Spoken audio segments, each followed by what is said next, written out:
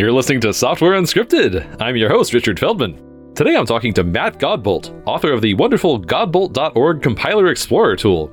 We start with talking about how the Compiler Explorer disassembles and maps compiled programs in various languages, and then start disassembling language designs themselves, talking about reference counting optimizations, destructors and unwinding, and even defending the infamous design decision of not a number being not equal to not a number. And now, disassembling languages. Okay, Matt, thanks for joining me. Thank you for having me. So I'm curious to ask you this, although there's a little bit of a spoiler because you already told me that apparently the answer is kind of boring. No spoilers. Nevertheless, I'm very curious. So in Compiler Explorer, which you made, and by the way, which is amazing and I love, and so thank you so much for making it.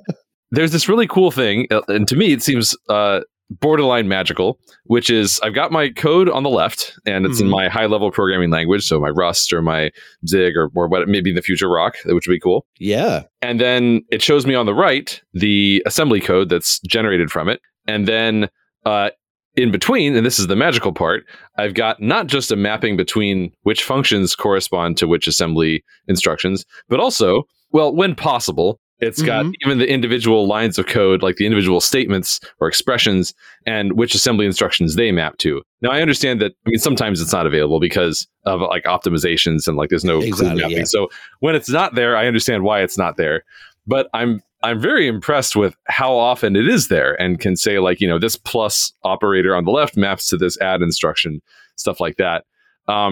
So I'm guessing that the top level function names sort of correspond to the symbols in the binary. So I get that part. And I kind of assumed that there's some debug info, vaguely hand waving. Right. But you're sort of like, how is the magic done on our side? Right. It's right. How do you do the bodies of the functions? That's what I'm wondering. As I warned you before we started recording, this is very disappointing because like pretty much everything in Compiler Explorer, it's all down to the compilers themselves and their output formats and everything that they do. We're just a glorified front end to them all. And, you know, we like to think we add a little bit of our own magic to it, but mostly we're standing on the shoulders of giants who've already like solved all these problems for us. So in the same way that when you're debugging a function, your debugger, if you're going down to the disassembly level, your debugger kind of knows where you are in the source code. Right. That comes from the debug information, exactly as you were saying, and we parse that out too. And so, essentially, in the output file, in the binary or the text output of the compiled program, there are little markers that say, "Hey, this from here on corresponds to this line of this source file." Right. And we just parse it as straightforwardly as that. And now we go, well, all these lines now correspond to, you know, and subsequent lines obviously still correspond to the same source line until you're told otherwise. And it's like, oh, now we're at line 12 of the input file. Oh, now we're at line 22. And you're like, wait a second, line 12 and line 22 are a long way apart. And you're like, yeah, the optimizer moved two things right next to each other.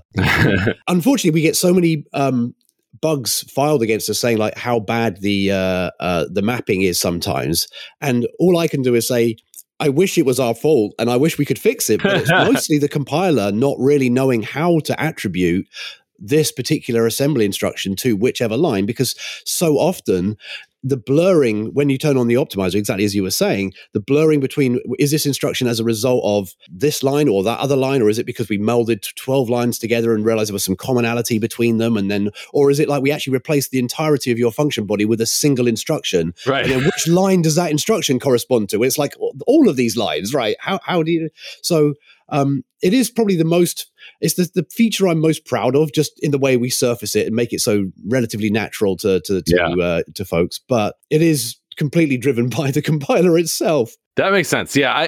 So debug formats, other than knowing that they have a funny name like dwarf, which I assume is a pun on elf, like the binary format. I don't actually know like what information is in there. So that's interesting. So, I mean, this is something I know we're going to need to get into for Rock, but we haven't yet. The dwarf file format is absolutely bonkers. I don't know much about it either. I know enough to be dangerous, which is like, I think all programmers, right, suffer from this. It's like, hey, I've done that before. I know everything about it. Like, no, I've grazed the surface of it. So the very level that I'm at is really only looking at mostly the directives to the assemblers. Because, we actually, for most of the languages, we get the input to the assembler itself. So we see the assembly code that the compiler can sometimes generate, rather than disassembling one that's already been compiled. We have a mode where we do that. And sometimes you'll notice that our debug tracking gets a little worse as we have to parse it in a different way.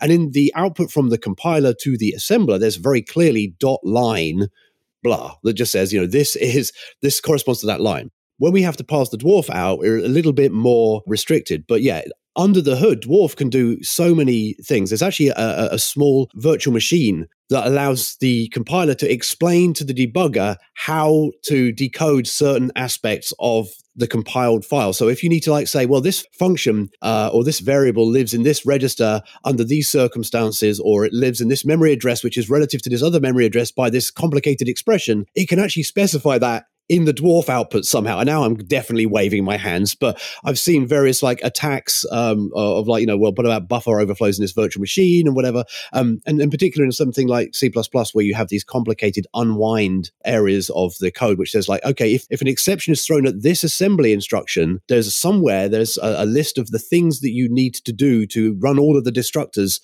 from this point. And the debugger needs to know this too under some. It's so clever. I've no idea how people come up with these things, to be honest. It's amazing.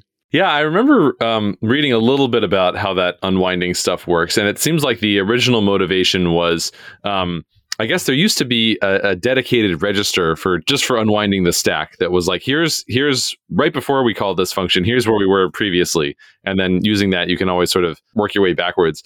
But people were like, well, I don't want to waste an entire CPU register forever. It seems for that. quite restrictive, to have this pointer around, And so I was reading a blog post about this, I don't know, months ago now. I think it was called Unwinding the Hard Way or something like that. And it talked about how, and so the modern way of doing this is, like you said, it's extremely clever. They store the information in a side table, and you can get to the side table from whatever function you're in the middle of. And I believe that the C++ unwinding stuff does a similar trick where it's you've got a side table somewhere and it's got the okay, when you're unwinding this function, here's the extra stuff you need to do. And there's something called a personality that a function has. Right, yes. Which I don't remember what that does. I looked into it at some point and I don't think I ever fully understood it. We looked into all this for Rock because we were kind of wondering, we have certain sort of exceptional cases, like what happens if you have integer overflow. And we ended up going with something much simpler than that. And, the design is unlike C++, you don't have try catch. You don't have you can do these arbitrary, this throws and then this recovers from it, and you can specify all that. It's much simpler than that, which has pros and cons, but certainly it means that just panic in that situation, the equivalent of a panic in Go or Rust or something like that. Is that what you do? Well, unfortunately, those also need to unwind. What we do is, I don't know how much you know about Rock, but we have this sort of... Very little. As we were discussing beforehand, I was just, while we were waiting, I was trying to install the REPL to have a little play with it, so I felt a little bit more with it. Okay, so we have this concept of platforms and applications. And basically what that means is if you're going to build a Rock program, that's an application. And every time you build a Rock application, you have to decide, here's the platform I'm going to build on. And a platform is a first-class concept in Rock. And it kind of feels like using a framework in the sense of, maybe a game engine, for example, where you're okay, well, here's a bunch of primitives for me for a particular use case, like a web server or a command line interface or a game engine or something like that. However, platforms are responsible for more than just the sort of framework level API of things behind the scenes. So they're also responsible for memory management, and they're also responsible for handling what happens when there's a crash, a fault. Yeah, right. So what happens, for example, when Rock says it's automatically memory managed language, we do automatic reference counting behind the scenes, but when we actually do an allocation, we don't actually at a language level have a concept of malloc. Rather, your platform provides that. So literally what happens is if I'm implementing a platform, which I personally have implemented a couple of them. I'm sure more than one. So it'll literally you define a symbol called rock_alloc, and it has kind of the same signature as aligned alloc. I mean, obviously, this is something you do. If you're doing like embedded development and things like that, sometimes in C or C++ or whatever, you can say to the compiler, "Don't link against your default implementation of anything. I'm going to provide the whole lot myself." You're just saying this is sort of packaged up as something that you do kind of more. It's more obvious to switch out and say like, "Hey, I want to use this platform which provides this memory allocator in this way, and it suits this purpose." That's cool. Yeah, so a cool, it's a work in progress. We'll see how cool it is in practice. All code is. An example of this is, so everything I just described already works, but a cool thing that we're trying that's like an implication of being able to do this is Volkert de Vries has been working on this platform that's a web server where it does arena allocation per request. So there's actually awesome. Yeah.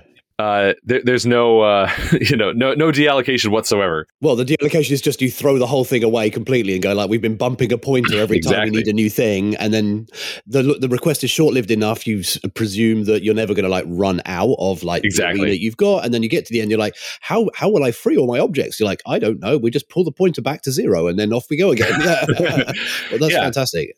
That's much beloved of game developers. That's how like particle systems and things all tend to do their allocations and things, or when something explodes and stuff. So makes a lot of sense. And it's a thing that one can do in other languages, but like, that's a really neat way of packaging it and saying like, this is just how we're going to do it in this. You mentioned personalities. Actually, this sounds like a little bit like what I believe like the G++ personalities are a little bit about. It's like, hey, this is how the ABI of the operating system is going to deal with this particular type of exception type, and it's like a linker symbol so that we can make sure that the unwinder knows how to unwind for this particular thing. So it's a little bit smells. I don't know much about that stuff.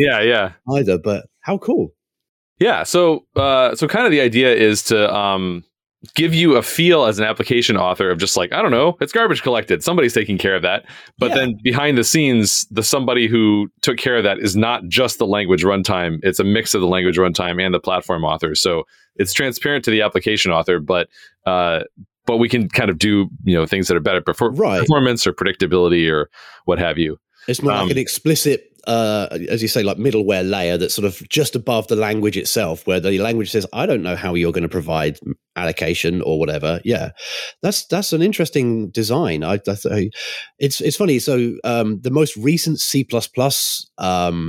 standards have kind of started to have a tiny bit of a scent of that. So things like coroutines have been added to the language, and the coroutines have like very, very, very low level support for like switching between essentially green thread type things. But then it's left as an exercise to the reader to handle all the rest of the stuff that actually lets you manage what it means to switch between threads and what state it is and who's going to run the kind of the overall epoll loop or whatever the equivalent is that's doing all the scheduling. And it's not batteries included in that way, which sort of leaves the door open to lots of frameworks that have popped up that say, hey, this is how we think you should do coroutines. So maybe the time for this kind of idea has come. Yeah, maybe. I mean, I think the real question is, and the thing that was sort of motivating this in the first place is like, to what extent do you want to do that differently on a per use case basis? Because like the arena allocation per request makes great sense for a web server, doesn't really make much sense at all for lots of other use cases. Right. Right. Actually, another interesting strategy that can happen is if you're making a command line application that is really going to be kind of a sort of a batch script, like it's just going to run from start to end. It's never going to really kind of enter in an input loop or anything like that for the user. You could just leak all the memory and just say, just allocate however. Bump allocate. You know what's really, really good at recovering memory? The operating system. Exactly. When the process dies. Yeah. I heard a joke once, which probably was true maybe decades ago, and it doesn't really make sense anymore. But it was like a professor said, how do you know the difference between a C program and a C++ program? And the answer was, the C++ program is the one that when it's finished executing, pauses for several seconds to run all the destructors. There's definitely that sounds pretty true, unfortunately, in some ways. I know, for example, when I used to work at Google for a while, and their philosophy back then, which is 15 years ago now, was we never try and work out how to shut down our services because in general the computer could explode anyway in the data center, given their kind of general feeling about like running computers at their absolute extent of what they can survive. Right. So you have to build in the fact that any of the processes you're running could just die because the machine they were hosting on had the plug pulled out the back of it. So why bother shutting down? just kill the process. That's what's going to happen to it anyway when the machine inevitably fails. And that meant that there was a whole bunch of things that weren't ever dealt with. If you generate a ton of threads during startup, trying to shut those down in a way that doesn't cause them to read each other's memory after they've already gone or they're in the middle of doing something, you didn't have to worry about that, which is all great. The argument I have against that kind of thing is that unless you can cleanly shut stuff down, you don't know if you're leaking, because the way that my tool works is I will run it under like Valgrind or whatever, and then I'll quit the application, and then it'll be like, hey, everything thinks it's shut down, but there's this big chunk of memory over here that nobody's looking at anymore. You're like, oh, that's cool. But there are other techniques for doing that these days. But yeah, it was always But you're right. There's no need to run all the destructors for things. I mean, I guess if there are files that need to be flushed and stuff like that, I think that's one of those things. Is the reason those destructors take a while is that often they're doing something, and when they're doing something, it's probably kind of an important thing to do. Now, if it's just managing memory, then of course it doesn't really matter at that point if the process is going away. But if it's closing a network connection in a sort of graceful way, if it's flushing writes back to disk or something like that, then probably you do want to run it. But then of course there are other approaches, and many other languages have a perfectly good way of dealing with this without having to have destructors. But that's kind of the defining characteristic of C++ across all other languages, is this deterministic cleanup point that you can put your code to say, hey, this is when the object goes out of scope, this is when the object is free, do this thing for me, please. Yeah, that's a really good point, is that not all destructors are safe to skip when you're shutting everything down. I mean, if you're shutting everything down at that point anyway, maybe, you should have already had a more graceful way, because once destructors are running, you're kind of in this, world where you couldn't pop up a dialog box to the user going, oh, did you want to save this thing? It's like, well, it's too late, right? The program's already dying. That's a good point. So, I can argue each way on that one. Yeah. Bringing it back to, crashing exceptions and how to recover from that. So the design we ended up going with in Rock is that basically when a crash happens, like the integer overflow or something like that. Which I'm delighted it is actually a crash in your world. In my world, an integer overflow is good luck with it. Yeah. Either the compiler says you can't do it and it's already assumed this isn't going to happen, or you're just going to roll over, whatever. Yeah, but yeah, so... Well, so it is by default. So if that's what plus does, is it'll do overflow checking. So there's, obviously some overhead associated with that. But we do actually have a function you can call called num.addWrap if you explicitly want wrapping addition. And then that'll just compile down to one instruction. So the use cases for that are, one, if you're like, I'm really sure it's never going to come up, and I don't even want that behavior, right? You actually do want to have the counter that goes round back to zero again, and like hashing functions depend on it, exactly. And stuff like that. Yeah. But also you can just use that as a performance optimization if you're very confident it'll never come up. Right. This is like, I promise. So this is actually something, obviously, I playing around with Rock earlier, I see that you're using Rust as the sort of development environment for it right now. And obviously Rust has a lot of opinions about type safety and which things are and are not. And then there's always this unsafe block. And I'm almost like, this seems... So that's the equivalent of putting the unsafe block to some extent around it and say like, hey, something a bit weird might happen here. And I've always riled against the idea of having an unsafe block. And then it occurred to me that essentially as a C++ programmer, the very first line of my program is unsafe, open a squiggly brace. And like, everything is unsafe. So like, wouldn't it be nice if like a large portion of my program was safe by default? Well, okay, let's come back to unsafe in a second. Sorry, I got derailed. So there's a couple different ways. So the platform just says like, here's what to do. Here's the function that I'm going to run whenever one of these crashes happens. Mm-hmm. But it's entirely up to the platform, like what they want to do in that scenario. So one thing they can do is they can like unwind the stack. It requires that you have the basic unwinding capability, but it doesn't require all the like personalities and all that stuff. All that magic, yeah. But then there's an interesting question of, does the platform want to try and keep going, or do they want to just completely exit? Oh, interesting. Because, for example, you could say, so the platform actually, like, we want to get like really behind the scenes. Really, it's essentially the case that every Rock program compiles down to kind of like a C library, and then the platform actually has main and can call that. So the platform's in charge of startup and shutdown and everything else. So you can just say, well, I was calling this Rock function, I'm just going to unwind the stack back to, like it crashed. Like as an example, let's say I was making a desktop GUI application, and I wanted to say like, well, this thing crashed, but I'm going to keep going, or I'm going to like restart it or something like that. You could totally do that. But now there's an interesting question of, okay, but how do you, since we don't have destructors, how do you deal with all the memory that Rock application allocated? Right. And if you're doing arena allocation, there's a very easy answer, just reset it. But it's less obvious, or at least it was less obvious the first time I was thinking about this to me. Like, what do you do if you're doing a traditional sort of malloc style where, as you were going, you were just allocating arbitrary memory wherever. Now that memory is all over the place. How do you reclaim it all? Set jump, long jump is kind of the easy way of saying, okay, we're in this function. We want to unwind the stack. Let's go back. Yeah. But basically, the trick that I thought of is, well, I can make two separate sort of malloc instances. And that's not trivial because of the way that these allocators are implemented usually, but you certainly can. Okay, so we have like a malloc that's sort of like for my the platform, and there's a separate malloc that's just for the rock stuff. And it's like a separate global, a separate, bookkeeping, all of that stuff. Totally. And then when you unwind, you're like, okay, well, you just that one, you blow away everything and reset and give back to the operating system all the pages you mapped and so forth. But my my framework heap is still intact, and I'm going to manage that in a way. Yeah. So that actually brings me back to sort of thinking about destructors again. So you mentioned a GUI application, and now it's been a little while since I've made a GUI application, as all GUIs now just live inside web browsers, as I'm sure most people do use. But one of the hallmarks of at least, like, say, Windows development, which is like my last experience of doing this, is that there are a ton of operating system resources as well that you are kind of allocating. So, you're getting a window handle from, Windows or from the X server or whatever, and then you're getting like brushes, and then you're like painting things with and again, this is showing my age and how long it is since I've done this kind of stuff. And obviously those, in my sort of C++ mindset that I'm in, is like, well, okay, again, if you run the destructors, then you're in a good spot. And it's because it's like memory is the last of my worries in these situations nowadays. Like memory, as you say, is easy to kind of like recover easy.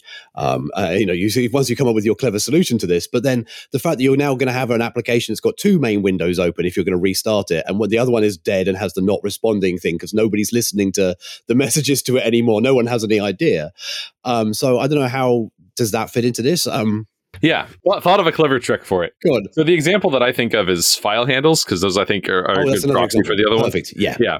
So because the platform is in charge of memory allocation, and you do allocation and deallocation, and because we also do reference counting, so anytime you have an allocation, it's going to be automatically reference counted, and then Rock will call the dealloc function when the reference count gets back down to 0. What I can do is I can say, okay, another detail here is that the platform provides all the I/O primitives.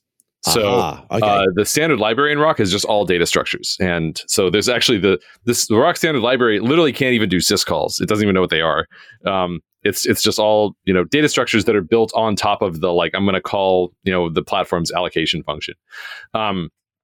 So what that means is that the platform can say, okay, let's say you call a platform provided function to open a file and get back a file. Now the platform can keep track of this for you. Exactly, and it can keep track of them alongside sort of allocations and make them be reference counted, and then say, okay, here's a reference counted thing, and you can kind of, again, using the separate heaps trick, you can have a yeah, this is just really I'm resetting the process. I'm just going to close all of its handles and reopen them, or we'll just close them and throw them away, or whatever. Or in the case of the window, you would provide that in the platform, and the platform would know that you'd allocated the window, and it would be like, well, we're restarting. Here's my list of windows that I need to destroy, just to also clean up. Just in the same way that I'm throwing away the memory, I can throw away the windows too. That is true. And also it can do even better than that, which is that by using the reference counting, it can destroy them. So the file handle example again, it can sort of automatically close it as soon as nothing is referencing it again, basically by piggybacking on the memory management and saying well, okay, when we get our deallocation call, we get the address. So if we put these in a separate heap, I can just see, is that address in the heap of things that also have file handles associated with them? And if so, then I can look up, well, what's the file handle associated with this address, and then close that too. Got it. So this is actually interesting, because one of the first things that the most significant programs I wrote as I'm going to say as a kid, but I was 19. So, I'm old enough now that 19 seems very, very young. Oh yeah, me too. But so I wrote an internet relay chat client for my then desktop computer. There wasn't another one around, and because I didn't have anything else, I wrote the whole thing in assembly, because why wouldn't you write it in assembly? That's the only thing. This is an ARM-based computer, so it's much, much more straightforward to write assembly than it is in x86 or whatever. So, but it was a full, it ran in an operating system, windowed operating system, so it had to do all of these things. And of course, that's just one thing. But then back in the day, IRC clients usually had some kind of little scripting language built into them, right? Because people would want to like do stuff like when people join channels, you want to say hi to them or whatever, that kind of nonsense. So I thought I'd do the same, and so I implemented a very simple version of BASIC as my scripting language in assembly. So, and then of course, once you've bootstrapped to this point, you start writing more and more of it in the scripting language instead of in the assembly code, because it's a lot easier.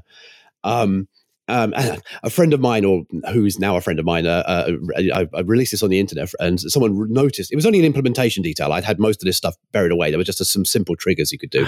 But somebody sent me a patch saying, like, here's a whole bunch of BASIC that I've written that like implements a web browser, or like a text-based web browser. I'm like, what the heck is going on here? So, and an email reader and stuff, and whatever. There's a law, isn't there? I think all programs grow until they can read email. I forgot the name of the law, but anyway, it was fun. But the reason I bring this up is that. So my background was physics. I didn't do a computer science or computer programming degree or anything like that. So I didn't really know most of the fundamental concepts. But essentially, I had invented reference counting myself to try to deal with these things. And I had effectively destructors, even though I didn't know that there was such a thing. And it was purely for file handles back then. So again, I had a similar trick. I had this list of things. And then eventually I had this problem where if there were cycles in my data structures, and I ended up having them fairly often, then I would end up with these little islands of things that were potentially even opening, that had files open. And so I invented, I'm going to put air quotes around it because obviously I didn't invent it, but I didn't know any different, what it amounts to mark sweep garbage collection in order to deal with these cycles. Cycle detection, yeah. And, that was cool and all. But then I hit this problem. So the reason I bring this up is like the operating system that we were running on, which was called RISC-OS, didn't let you open files twice. It was essentially every file handle was uniquely opening that file for you, and then you couldn't share it with anybody else, not like POSIX-y type stuff. And so in the file opening routine, if I got the error that says somebody else has opened this file already, I had to call the garbage collector, because the problem is it might be me from an earlier incarnation where I had like opened it and then forgotten about it. And in order to, and if it was reference counted, it would have closed it, of course, and that would be fine. But if it was in a data structure that was islanded off, and it was just like a weird situation to think like the third line of my file system is call the garbage collector, because that might be why I can't open this file. And I wonder, so the long-winded story about this, it was like, I wonder what kind of problems you might have in your world with just reference counting. Do you have also cycle detection, and how do you handle it in Rock? Yeah, so this also gets into another language implementation detail. So Rock is which is great. I love it. So Rock is a purely functional language, and semantically, everything is immutable. So the short answer is that we deal with reference counting cycles at language design time, which is that you can't create them. That's a fantastic way of solving the problem. So basically, yeah. So we can't have cyclic data, and so we don't have to detect cycles. One thing that's unusual about Rock is that a lot of functional languages, obviously, if you make everything immutable, sort of the naive implementation of that is, well, anytime you want to sort of quote unquote change something, you make a clone of it and then change the clone. If you have a really big data structure, that would be really bad for performance. Right. So the common thing that's done in functional languages is that you have persistent data structures that do a lot of node sharing, so you're never actually cloning the whole thing. Somebody somewhere is mutating something somewhere, but you don't see it as the language user. The fact that you're adding something to a map that might be a megabyte worth of data, and you get back a new map. It's like, well, it's not really exactly new. It's sort of 99.9% the old map with one thing chained on the top of it, or something like that. Yeah, so that's a great way of putting it, is that like somebody somewhere is mutating something, but they're like, typically they're cloning something first and then mutating some other thing. So what we do is unusual among languages that are sort of built for like production use. It's as far as I know, only otherwise used in research languages, like Koga specifically comes to mind as the premier research language that does this. But so what we do is I'll give you the like sort of obvious way to explain this, but let's imagine that you have this gigantic hash map and you're like, I want to insert something into this. So the API for that is, give me your current hash map, give me the thing you want to insert, and then I'll give you back a new hash map. But what's actually happening is that it's going to look at your hash map and say, is the reference count 1? Because if the reference count's 1, then no one else has this. If we mutate it in place and just return the thing you gave me. Yeah. If it's more than 1, then okay, now we have to actually clone it. But sort of the bet is that the typical way that people are going to use these things is that they are only going to ever be mutated when the reference count is 1. And the reason that we have this bet map equals map.change, map equals map.change, whatever, over exactly. and over again as you're adding stuff into it. It's like, yep, it's just nobody needs the old version of the map right now. Right. And you don't even need to do the like map equals map.change because we have a nice pipeline operator that's convenient for when you're changing. Yeah. It's lovely to do. Yeah. Yeah. I like to think of this as a hypothesis because we won't really know until people have built like really big rock programs, which right now they're all very small. But the reason I suspect this is going to hold, often enough that this will be a good strategy is that that's kind of what's enforced in Rust. Like in Rust, it's like, you don't have like reference counting by default. You can opt into it as you can in C++, but by default, Rust enforces uniqueness at compile time and says like, if I have this value and I want to mutate it, the type checker has to say like, this is unique. I can prove that nobody else has a mutable reference to it or an immutable. Yeah. And what I've noticed is that, now, granted, it's a little bit different when you get like multi-threading involved and concurrency and stuff like that. Right. But by and large, if I'm writing like single-threaded code, I don't have to go out of my way to make it happen. It's just naturally the case that I'm passing these things around, and I only have one unique version of them, and it's kind of fine. And if once you get into like sharing across threads and things like that, well, there's some precedent for it actually being a pretty good strategy to clone the whole thing. Like that's what Erlang does. Exactly. That's a feature, not a bug. Then you're like saying, well, mutable shared mutable data between threads is like often a mistake. You probably didn't want to do that in the first place, and so making it the difficult case sounds like a win. Really, that's cool. Yeah. So we'll see how this goes. But actually, like this is one of the interesting reasons that we'd be excited to have Rock on Compiler Explorer. I almost called it Godbolt, by the way, but yeah, I'm really talking to Matt Godbolt. Maybe I should call it Compiler Explorer. Yeah, that's what I'll only call it that because it's too weird. Oh, right. No, the other thing. No, what if I made a piece of software and everyone's like, oh yeah, Feldman. Is that, did you put that through Feldman yet? Yeah. See how it runs? Honestly, the jokes write themselves when you're like at a C++ conference. Everyone's like saying, we're going to just put this on Godbolt. And I'm like, I am here in the audience. Stop it. We'll run it through it and see what happens. You're like, no. Anyway. Yeah. I saw a CPPCon talk of yours where I think you mentioned at the beginning, you're like, it's weird to hear my name referred to as a piece of software, like in conversations as I'm walking through the conference. It is very, very, very surreal. And it was never intentional, right? I just hosted it at that domain. Right, that was the one I had. It's like I've lost that domain name, right? There are like almost everything.godbolt.org will go to Compiler Explorer, and what we use is the prefix is a hint to which language we're going to pick.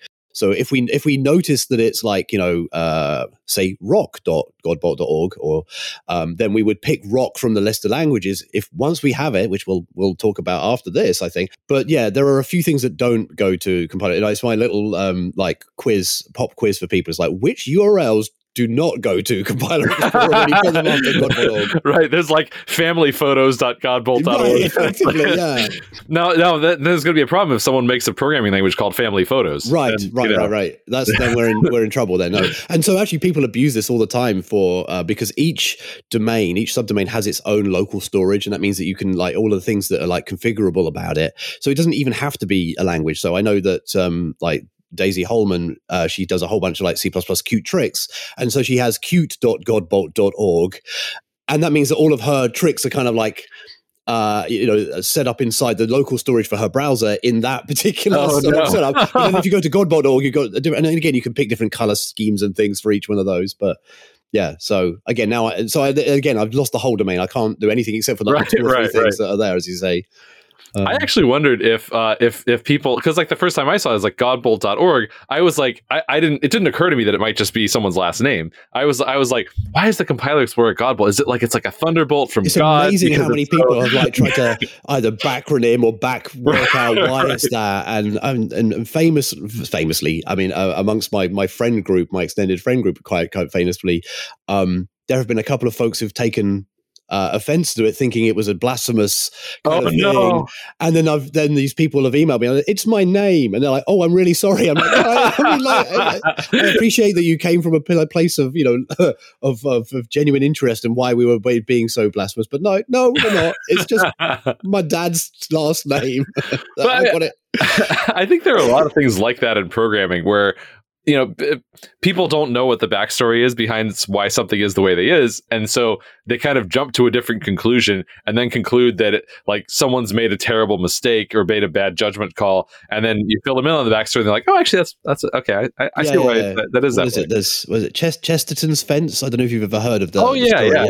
Again, if you come across a fence in the middle of nowhere, don't assume you could just take it down. It's probably there for a reason, right? And there's probably a good reason for almost everything. So you should try and assume the best of your fellow humans and hope that they've done something sensible, and ask the questions before you go, this is a stupid name or this is a stupid thing or whatever. But yeah, I actually think, when I learned sort of the full story of IEEE floats, like many people, I'd been very frustrated with using them for a long time. And then I learned about the original design constraints where it's there were all these different CPUs and they were all implementing floating point stuff in different ways, which meant that your programs couldn't be portable across them. You'd have to write completely different floating point routines depending on which CPU you were targeting. And they had to come up with a design that was my design constraint is literally everything I have to do has to work inside a CPU, and I have no idea how the CPU works. It's just I don't know how its error handling works. I don't know. All I know is it can just do instructions on registers, and just using those as my only design constraints, I need to try to do things like error handling and whatnot. And at some point it's and why is not a number not equal to not a number? It's if those are your design constraints and the goal is that once you have an error case, you cannot do anything useful anymore. All it's going to do is propagate the error case. And that means every single operation has to return, an additional, not a number, or else you're going to accidentally potentially get out of the error case. Absolutely. There's a fun thing there, because things like min and max, depending on how you implement min or max, you might actually end up accidentally reintroducing a real number in that situation. If you think the typical way would be, if x is less than y, query x:y, and it's if one of them is nan, that's always false, which means it might pick the other one, and now you've got a zero or something. So there's all these sort of nan-aware mins and maxes and things that don't work that way. If you have a CPU instruction as min or max, then of course it will do the right thing. But the naive implementation in your favorite language library might actually not do that. So it's funny how this has these knock-on effects, even though they tried so hard to make it such a virus that was spread through your calculation from one end to the other. It's a fun one. That's a great point, and now that you say that, I can see your face changing color as you're alt tabbing. I'm pretty sure we have that bug in Rock right now. I wouldn't lose too much sleep over that right now.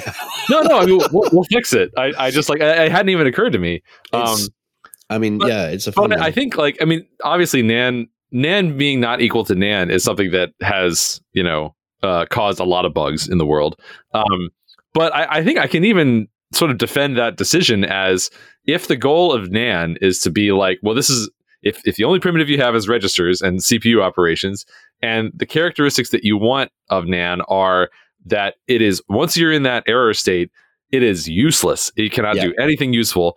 Then I think there's a pretty good argument to be made that if you allow equals to work sort of normally, then now nan can be accidentally useful potentially, where you can say I did these two operations. Did they both end up with the same answer? Oh, yes, they did. So things must be born. I was no, you're in an error. No. They were both broken. Nothing should work, including equals. Absolutely everything should just stop working because you're in an error case.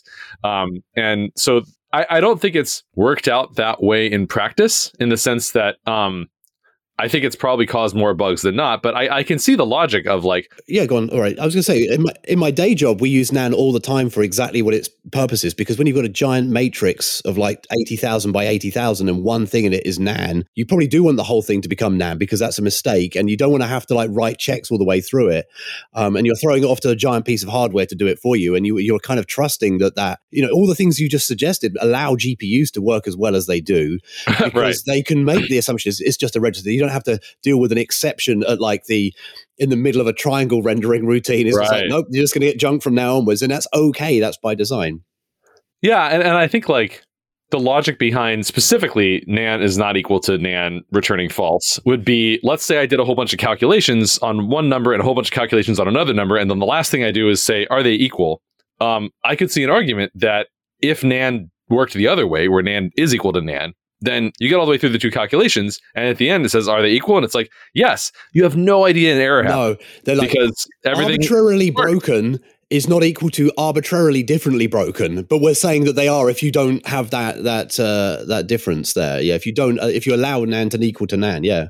And so the argument, I think, to defend that behavior would be, well, what you want is like you're annoyed that this gave an error, but like the whole point was to surface the bug. It's like there's a bug in your code somewhere, you just didn't realize it. And so if I'd made them be equal, you never would have noticed it. So yes, there's a bug now, but there's a bug because there was a bug in your implementation somewhere. You hit an error case. Surfacing an error that was otherwise... Like, I didn't have another way to surface it. I don't have exceptions. I just have CPU registers, and this is the only way I can think of to communicate that to you.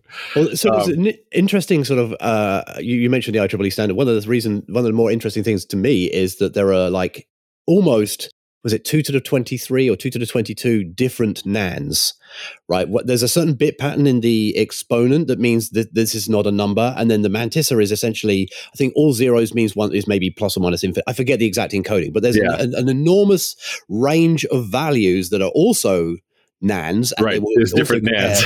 But there are different nans. And lots of like, JIT systems for...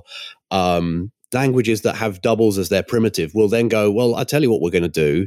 There's one real nan, and then every other nan is actually either an integer that's in the same register that I would have put a double in, or it's a pointer with another bit set or whatever, or it's some kind of other flag that says, no, this is actually a bigger object that lives somewhere else. And I thought that was a really cute way of abusing the fact that, you can have discriminant bits effectively in your value, and then it's just we just shuffle. Everything's 8 bytes long, whether it's an int, a float, a double, or whether, and I can tell which one's which just by looking at the number, which is cute. Yeah, I always worry. So I certainly have done that with like pointers and stuff, where you got to the pointer always has a couple of bits that are not used, right? But with nans, it's a little bit weird because if I remember right, the nan bits are not right at the end. Like I don't think they are. Maybe they are, and I'm wrong about that. But I thought I looked into that at some point, and I was like, they're kind of in the middle. the pointer is pretty convenient because they're right at the end, so you can just everything else. Although most 64-bit machines aren't really inverted commas 64-bit. So Intel machines only have, I think, 52 bits of actual address, or maybe it was one stage it was 48, and I think it's gone up in the latest review. They've added yet another layer of page tables to like deal with even more RAM, which means that there's a number of bits even in the top of the pointer that are essentially meaningless, or you can mask them off and use them for other tricks. So yeah, if you know that you're on like a 4 or 8 byte alignment, you've got a few bits at the bottom, and then if you know that you're on an architecture that doesn't quote really have that much RAM, then you've got a few bits at the top as well. So you can stuff an awful lot into those gigantic pointers. Yeah, I always have mixed feelings about relying on that, because in theory, you could be like, well, yes, for right now, a 64-bit pointer only, I think it used to be 48, and maybe now it's 52 bits are actually used because of the hardware limitation. But then you have to wonder, okay, well, does that mean that in the future, if they raise the limit again, my code stops working? Or do I have to sort of target something more specific? But am I going to have the ability to target something more specific? Like, am I going to have people download for, I mean, it's easy enough to say download for a 64-bit system, done. But it's a lot harder to say, well, download the version that's for a 64-bit system that, do you know how many bits of your pointers are actually used? Like, imagine, I just think about like, somebody who's not a programmer, like being asked to make that choice. Like, which one do I download? So these kind of tricks, I don't know how much they're used in, say, like the games industry. It strikes me as something that you could do there. They could be used in JITs, I think, because JITs will, and which is, I think, commonly where you can do this kind of packing thing, because obviously the JIT can say, what CPU am I working on right now? Oh, okay, this code is valid only for this computer, and I can use this particular trick because I know the operating system only has this many bits available, or whatever, that kind of stuff. We actually, going back to reference counting, we actually have increasingly made use of knowledge of this. So the first implementation of Rock's reference counting was we had two sort of exceptional cases. So one was what if you overflow the reference count? So we had a little check in there to say, like, when you're doing the addition, what if you go over the... How many bits do you use, just out of interest? Okay, now see, you immediately went there. I'm sorry. You immediately went there, yeah. So we didn't think of this until a little bit later, but yeah. So right now we're actually using the full like pointer size. So like 8 so you can have a 2 to the 64 reference counts, which I think if you have that many reference counts, you've got bigger problems than your code. Well, it's actually not possible. Like the amount of memory because every single reference is another pointer. So you couldn't possibly have that many references in memory. You would run out of memory before you worry about forward looking. I'm going to have physical address extensions for my 96-bit machine, yeah, right. And so I'm going to have paging for the other 16. Anyway, right. It was more just a sort of a reflex, right? It's like, oh, we're doing an increment. Why would you not? Integer. Yeah. Let's check for overflow. Absolutely. So we got rid of that. Arguably, so I've actually subsequently learned that a lot of programming languages both don't check for overflow and use only 32 bits. Which in practice is probably fine. Like again, probably if you've got 4 billion references to the same object, then maybe you've got a bit. I mean, it's right. It's technically possible. I think I should actually do the math on that. I didn't. Okay, let's real quick. Right, I'm going to think through this right now. This is the best time to do programming language design. Yeah, of course it is. It's like first thing in the morning in the podcast episode, right? Yeah. So okay. So let's say one reference is 8 bytes. So you have a pointer. So 8 bytes times. Okay, well, I guess it's already possible because I mean you have like 4 gig times 8 is what it is. So that's 32 gig of just pointers. I can allocate. Yeah, that seems within reach. Extremely improbable, but it is possible. Yeah. So okay, but since we use 8 bytes, it's fine. We could be saving a bunch of bytes if we didn't want to do that, or if we wanted to do the overflow check, I suppose. Yeah, that's an interesting. So I know that some languages. So I know. I say no. I think Python 3.10, 3.11, one of the newer Pythons, or 3.12, one of the ones where they've been working on the performance. One of the things they did is they decided to pack the reference count into the object itself in a much more packed way, and they've only got I think 4 bits, which means that you can only have up to 15 or 16 reference count. And then they use a saturating add. They go, once we've hit 16 references, that's it forever. But of course, Python already has to solve the problem of cycles. So they do have a generational garbage collector going on as well when they hit that. So that's kind of their get out of jail card. They're making the bet that most objects only have a couple of references and then go away. Or if an object has many, many, many references, then it's probably okay to let it live a longer than it would normally live, and then reclaim it if needs be when the GC kicks in. Which I think is a really interesting and pragmatic trade-off there. Obviously, you don't have this because you haven't got a get out of jail card garbage collector to call upon by design, which is cool. But yeah. The other thing I think languages might do is they potentially could do something like, you have a certain fixed number of bits, and then after that you have to look at a side channel map of address of that object to reference count, where that just gets more expensive for anyone adding to it. But it does mean in the very, very common case you can use only the 8 bits, say, and then once you get to 256 of them, it stays at 255, and then whenever you want to get the reference count of the thing with 255, you go, oh shucks, now I have to look up in some hash map somewhere else what is the address of this object and how many references does this particular object have. Right. Well, a really nice thing about not having any extra logic in there and just doing an increment and that's it, and a decrement, is that if the value is shared across threads, you can do that in a single atomic instruction, just atomic increment, atomic decrement. You don't need to be like, okay, well, hang on, we need to atomically check and see if this overflowed and you're into definitely that. That's a very, very good point. Although, if you can avoid the atomic part of even the increment, that's a nice to have, right? Yeah. If we have some discussions about how to do that, because obviously it's much faster if you don't have to do the atomic increment at all. But then there's that's a whole rabbit hole of design space. Certainly there are some cases where you do have to do it, unless you want to clone everything that gets potentially shared, which is also a rabbit hole of discussion. Yeah, well, I mean, all it is. This is the wonder of this conversation. Is it's just been one rabbit hole after another. I'm enjoying it. I'm Right. loving it. But yeah, I think I've seen some cases where if you run in single-threaded mode, or until you spawn that second thread, something like, and forgive me if I'm misremembering exactly how this works, but like on x86, the lock prefix to a bunch of instructions is knopped out. So you kind of start up and they're like, okay, I have a list of where all the locks would go if I knew where they would, if I had to do them. And then as soon as I hit that second thread, before the thread's allowed to spawn, it has to either go back and change all of the locks, the knops back into locks. Oh, wow. Knops to locks. God, it sounds like a doctor's thing going on here.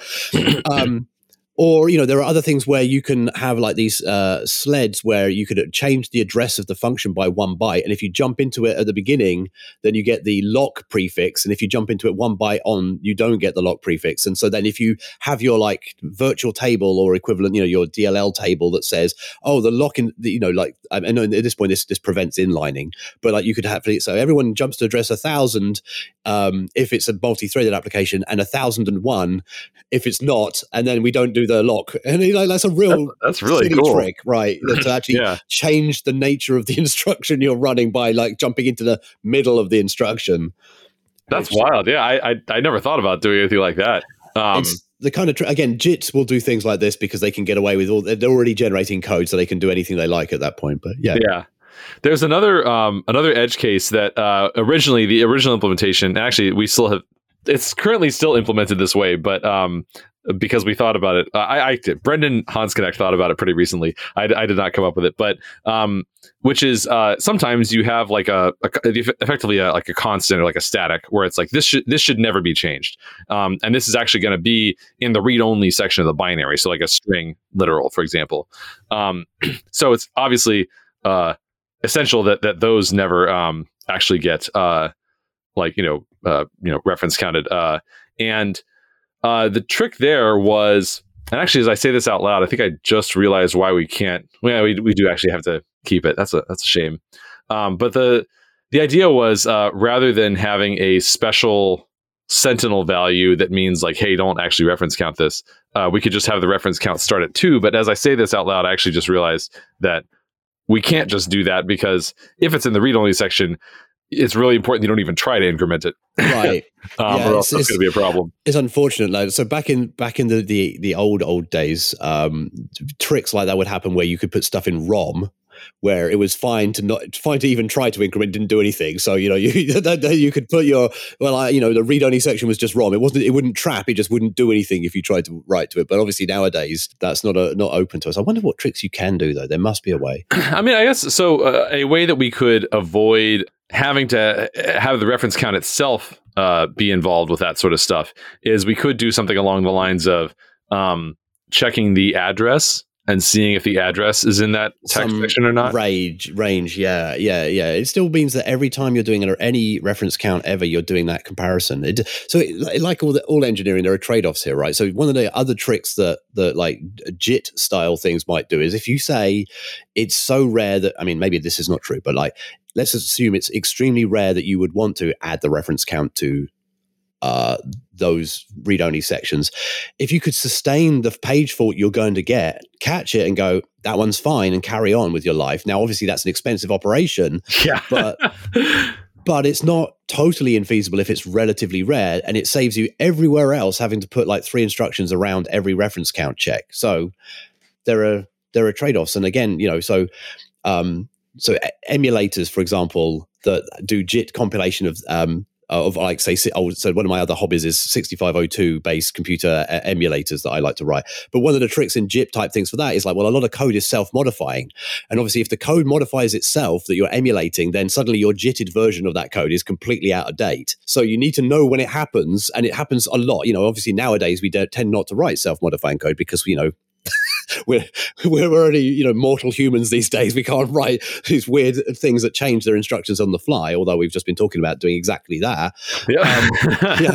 But the way one way to achieve something like that is to say, well, okay, the JIT, once I've JITted an area of memory, I'm going to mark it as read only, and then anytime that the code itself tries to modify its own memory, it causes a page fault, which immediately knows that tells me that I need to undo the jitting of that potentially while it's running and sort of go back to interpreting it for a little while.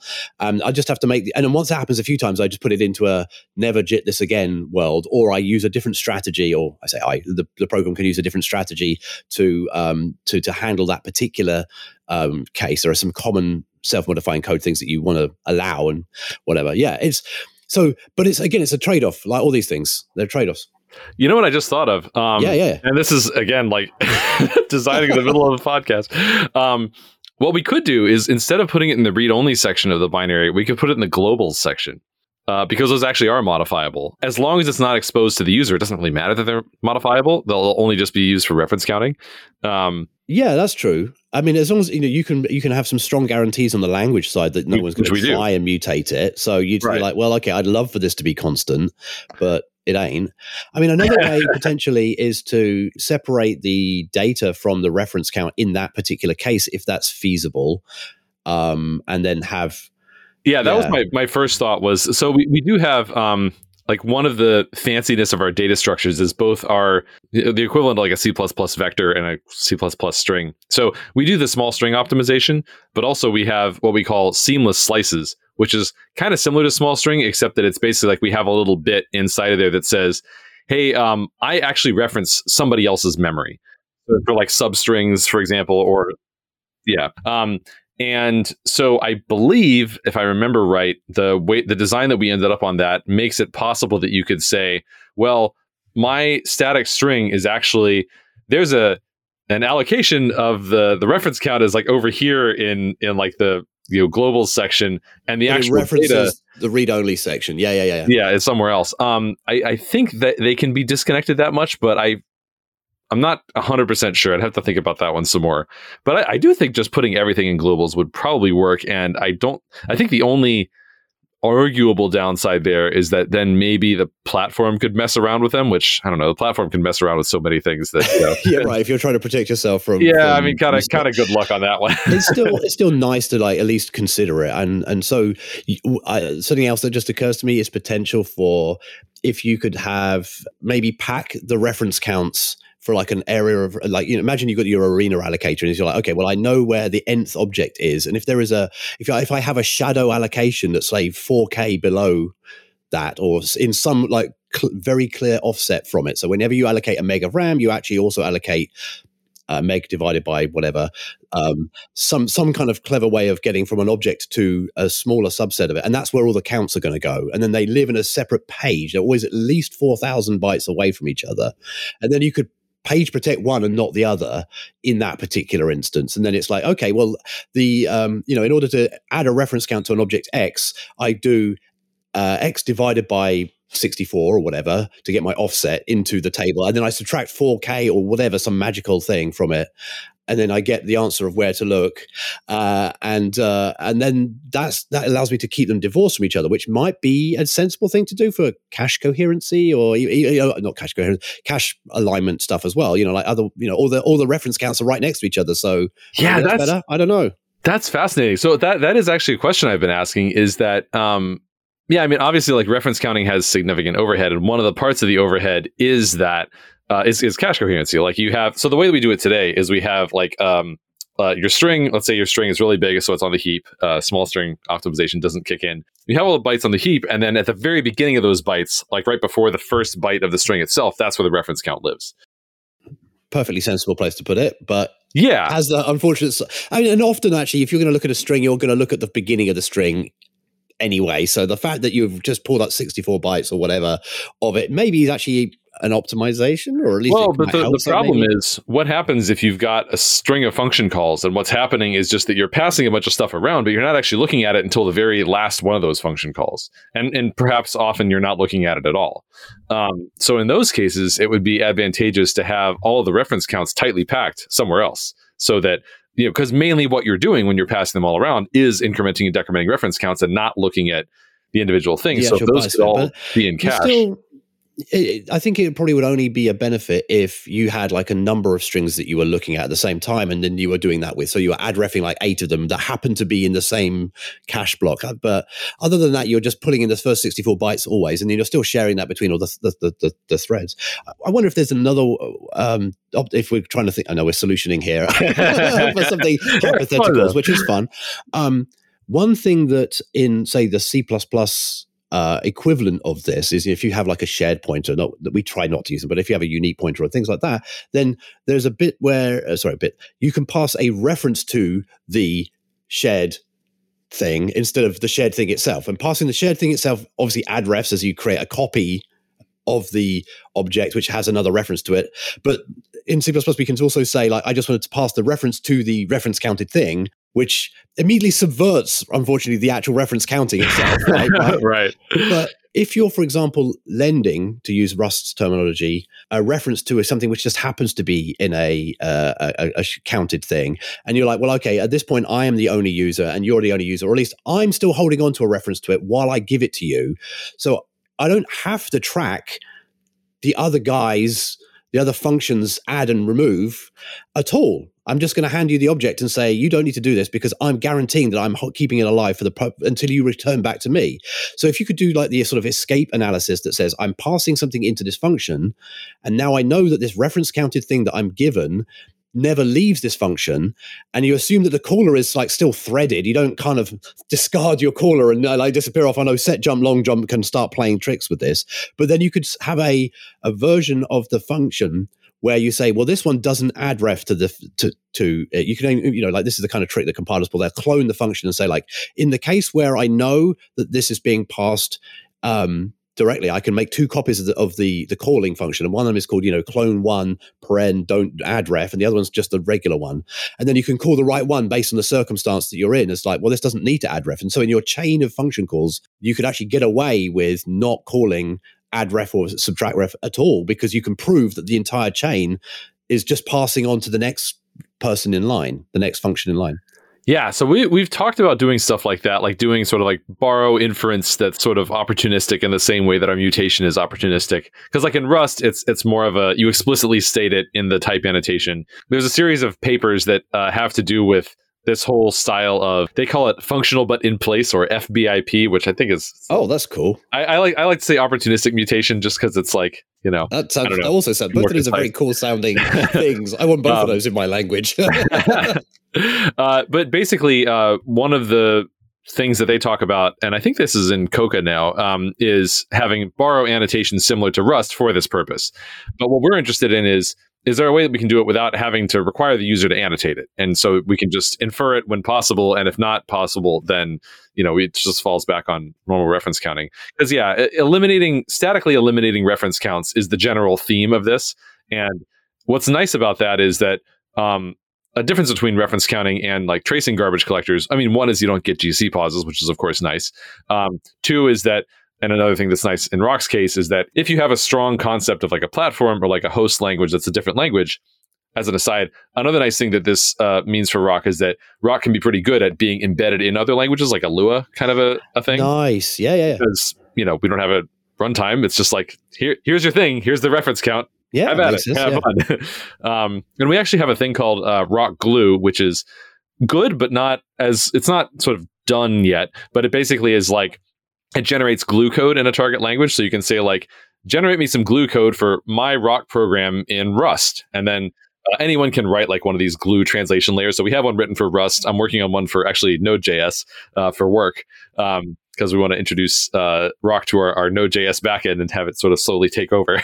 Nice, yeah. But incrementally improve the system rather than kind of like rewrite it from scratch. Exactly, which is a lot more scary, right? And the cool part about Glue is that it just receives from the Rock compiler. It's like, here's all the type and layout information of all of your Rock types that are going to be in this thing. So unlike a Lua, you can actually generate like typed bindings between the two languages, which makes it even easier to embed. So what's cool about all that is that it means when we're sort of generating this glue code and like making this sort of like nice embedded experience, we can create a sort of a scenario where if I am the author of like a game engine or like anything that wants to embed something, I can get this like I'm going to call out to this automatic memory managed language. It's type checked, and the reference counting is going to sort of like take care of itself automatically on the language side. But then when I get these values back, I can very easily continue to manage that memory because they're just reference counts. Yeah. There's not some exogenous random GC that I somehow have to be aware of or cooperate with in some way. I mean, yeah. But the downside is that there's significant overhead. So what we, to sort of bring it back to an advantage of reference counting over tracing GC is that there is an opportunity to make the compiler smarter and eliminate statically more and more reference counts by using tricks like borrow inference and stuff like that. Whereas with tracing GC, there's not, as far as I know, really anything you can do to make your compiler smarter to just be like, oh yeah, now there's less tracing that needs to happen. I mean, you can certainly improve your tracing GC algorithm, which is, right. And, there's generational type tricks here. And in fact, we mentioned page protecting. That's another like trick, the tracing GCs will do. They'll throw very long lived objects in the right away, and then they'll page protect it or page protect the parts that have references in them. So they can see, oh, you just changed the reference from this. I don't have to trace you again. But I've noticed for very low overhead when you mutated one of your long-lived objects and now it's got a pointer to something new, and now I have to retrace it at some point in the future. So there's it all comes back around to these. I certainly think there's an opportunity to, if I imagine we've succeeded in making the nicest possible automatic reference counting thing. In theory, you could have a significant subset of Rock programs that just never do any runtime reference counting at all, because it all works out that the program you wrote is all borrows and so forth. Right. And then at that point, you don't even have to, if you can prove that a particular instance of an object doesn't ever have a reference count other than 1 or 0, and when it goes to 0 because you can trace it all the way through, you don't even have to have a reference count on the front of that object. There's some really cool tricks, yeah. And we already do a good bit of that, where we do static detection of whether the reference count would be 1 at runtime. Like we know that this can be updated in place, and so then we don't even check the reference count. And so that's like Morphic and Perseus are the two papers that kind of have to do with those types of things. And another one called Counting Immutable Beans, which is a fun name. Paper authors, man. They've got some great names. But basically, yeah, there's a good bit of that. We don't currently ever go as far as to say we won't even allocate the reference count. But part of that is because we're concerned about, well, if we hand this off to the platform expects a reference count to be there. Yeah, it's not. But we could, for example, in theory, say, well, we know this value also never escapes to the platform, so let's just not allocate the reference count. It's not going to be a problem. Yeah, and that would make for some cool size-based optimizations, which then again helps your cache performance and all that kind of stuff. So, yeah. Awesome. Yeah. Wow, this is great. We covered a lot of ground. An awful lot of ground, yeah. I'm just looking back at my sort of thoughts and thinking, wow, yeah, we've talked about a bit of everything. Yeah. Well, Matt, thanks so much for taking the time to do this. This is a lot of fun, and I really enjoyed it. Likewise, this has been an awful lot of fun. I'm going to look up Rock, and then, I think you and I will probably have some email conversations about getting it onto Compiler Explorer. Oh, love it. That would be great. All right. Thanks. Thank you.